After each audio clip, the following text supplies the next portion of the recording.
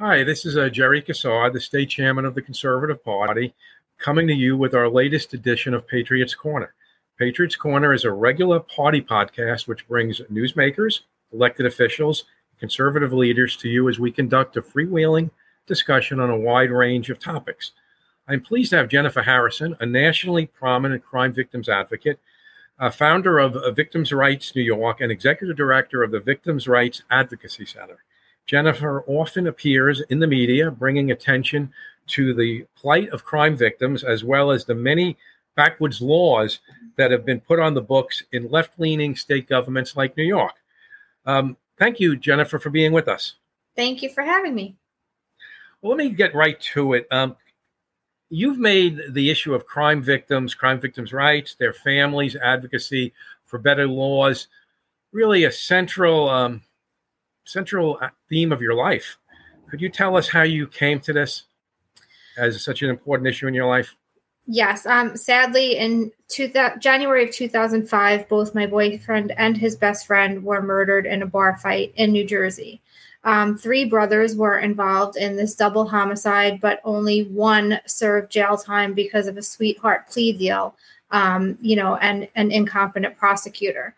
That brother was released in 2014 and only did 9.5 years for killing 2 people. So I was 27 years old when this happened, and I learned very early on how completely broken the criminal justice system is. I'm very, very, very sorry for your losses.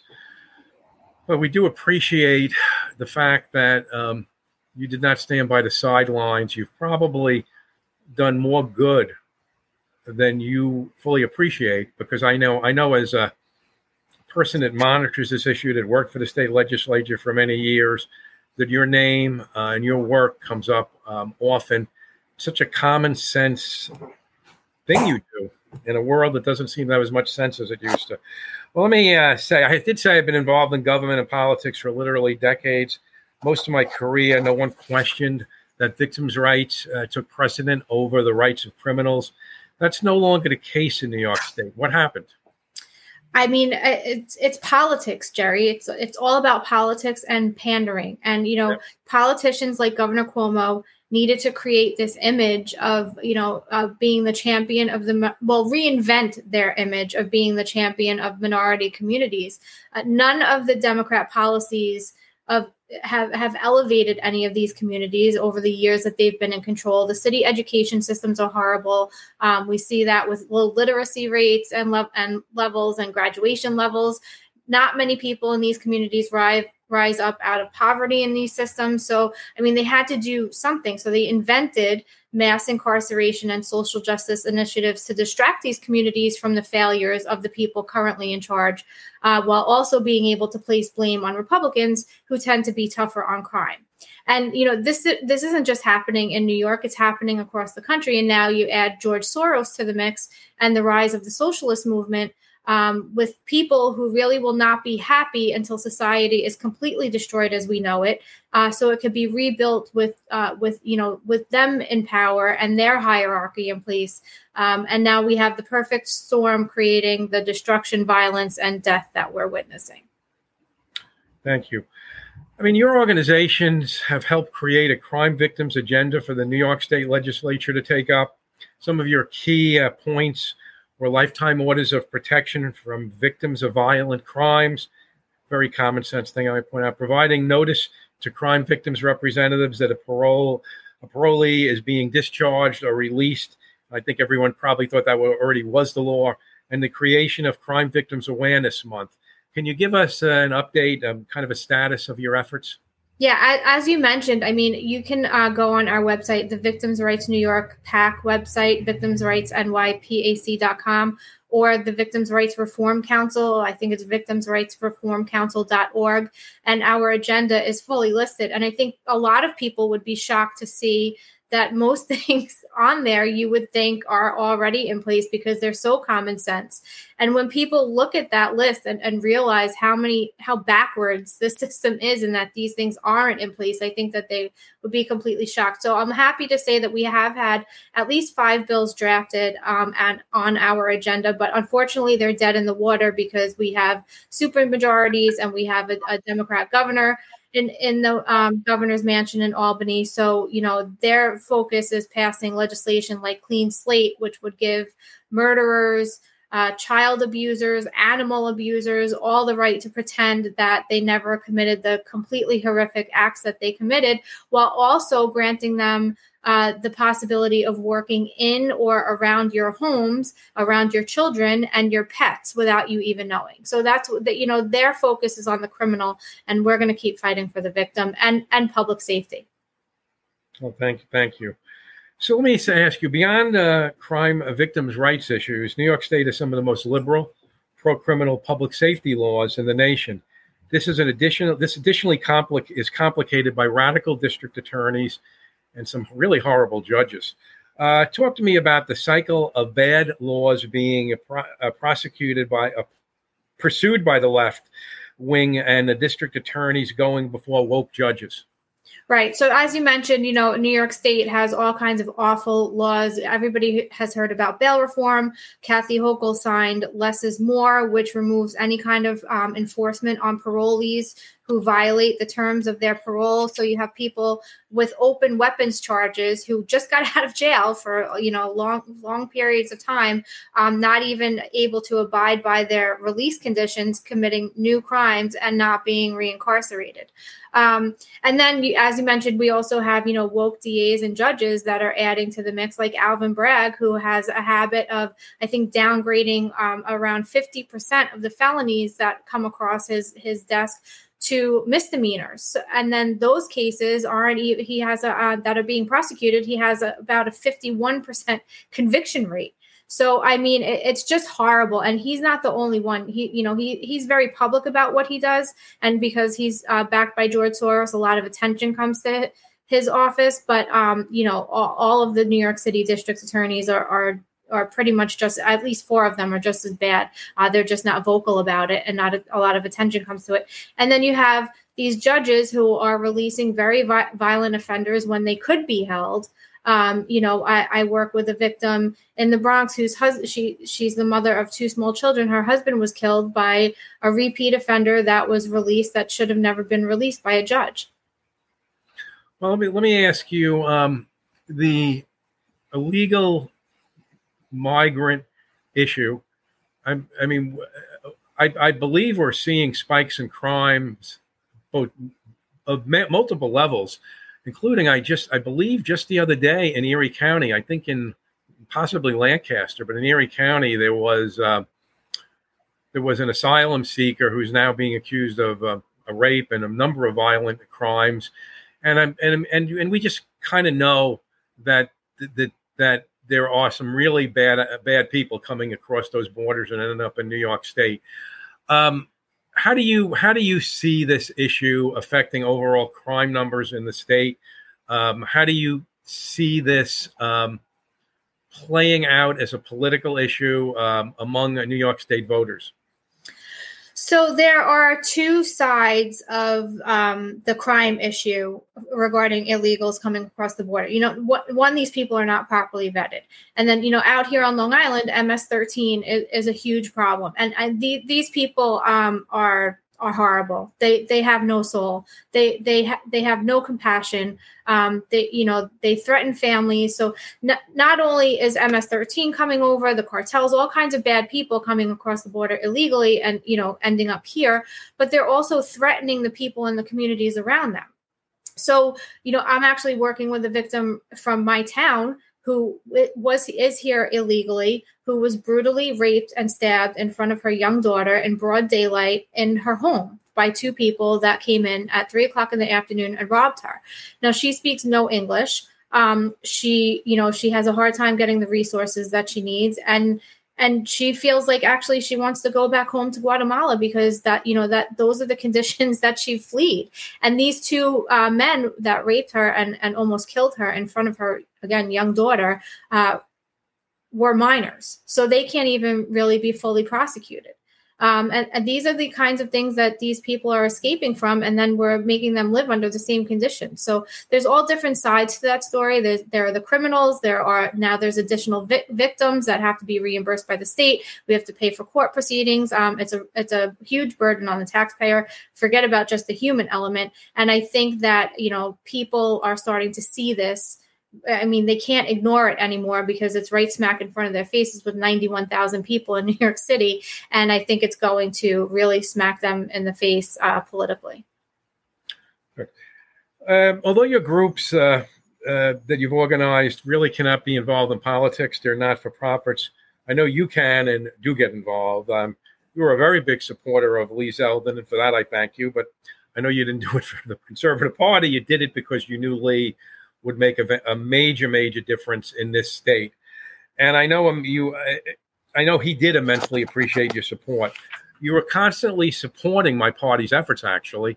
And it seems to me that we have reached a tipping point with Lee's candidacy. And although our gains were limited, we are making progress. Your thoughts? Well, the Victims' Rights Reform Council is a 501c3, a nonprofit. So, like you said, we're not allowed to be political, as many no nonprofits are. But that's why I formed the Victims' Rights New York PAC, a political action committee, because I feel like we've been silenced for way too long, and victims do need a voice in government and politics because the pendulum has swung so far, and for so long, none of these people have been called out properly by us, the people that are affected most by their failed policies. So, you say that Lee was grateful for our support. We were so grateful for his support and for your support, Jerry, in putting candidates up that constantly, address our issues and fight for us in office, because we do need that voice. And Lee actually adopted part of our agenda as his policy, which, we couldn't have asked for more in a candidate. So, the outcome of the election wasn't what we wanted. We didn't flip as many seats as we wanted to. But the fact that he came as close as he did, I think, says a lot. And I'm talking to New York City voters because I'm focusing on New York City. That's where a lot of the problem is. That's where a lot of these candidates and politicians come from with these far left ideas and that are getting people killed. And New York City voters have really had enough. So the New York City Council races are coming up. There's a district attorney race in Queens that's coming up. So I think that will really tell us a lot about what we need to know and where this is going. And let me just remind you and all our viewers that there is a special election on September 12th in the 27th Assembly District in Queens, which is very competitive as a special election. And it may seem to some people, well, you pick up one more assembly seat, what does it matter? It does matter. It matters in terms of tone. It matters in terms of how people view our efforts. We have both the GOP and conservative parties, with help from groups like Jennifer herself, have made gains after some horrendous losses a few years back, like in 2018 or so. Clearly, a lot more needs to be done. But I'd rather be having this conversation from the perspective of that we are making gains than that we are still losing ground. The Democrats are reacting to this. They use heavy influence in Albany to what I would consider threatening groups to go along their way, or they will be hurt on funding. It's totally unfair. It's probably corrupt, but it's what we have to deal with. So I would like to point people in the direction of that race in Queens to watch it on September 12th. Yeah, I'd like to add to that, Jerry. I'm sorry to interrupt you, but it's extremely important because these people aren't going to change their positions until they think that their jobs are on the line. And we need to let every one of these Democrats that are, voting for clean slate, that voted for less is more, that refuse to fix bail reform, that their jobs are on the line. They're not going to get over $100,000 a year anymore if they continue to sit in their seats and fight against the best interests of the people they are supposed to represent. Well, I totally agree. Actually, this brings me to, would you ever consider running for public office? No. No. I'm not the first person who's asked you, I bet. No, you're not. It really hasn't ever been a goal of mine. If it's something that really needed to happen, if there was, a candidate that needed to be defeated and nobody was willing to run against them, then I would, out of my sense of responsibility to victims and the state and to help save our country. But it's not really something that I ever envisioned doing. I feel like I could do a lot more for victims behind the scenes. And I don't want to have to take my focus away from our issues to focus on all of the issues that an elected official would have to focus on. I really want to focus on helping victims and fixing the criminal justice system. I mean, I can understand that and respect that, frankly. I don't think running is necessarily the way to make a big impact or the biggest impact. And I don't think that everyone who can make a big impact is comfortable with the whole nature of holding a public office. I obviously work with an enormous number of elected officials, and I often see them a little differently than I see the advocates. And I think that's actually a good thing, very good thing. So let me ask you, Jennifer, do you have any final words for our audience? In addition, could you just give us the information again, how one can reach out and assist you? Sure. I just, I might start crying actually, but I just want everybody, I know that times are really, really rough right now, and everybody, it can be really defeating, especially, for somebody like myself who deals with these things and sees such horrific cases day in and day out. But we are literally in the battle of good versus evil. And I truly feel like good and love and God will always win. So just hang in there. Don't give up. Keep fighting. Keep talking to your friends. Keep talking to your neighbors. And for God's sake, get out and vote. No matter who the candidate is, in the presidential election, just your vote counts. And we can't just sit back and not do anything anymore. So drag your neighbors to the voting booth, drag everybody that keep talking about these issues, and please, support our causes, because we're out there fighting every day. You could go once again to victimsrightsnypac.com to donate to the PAC or see the issues that we're fighting for.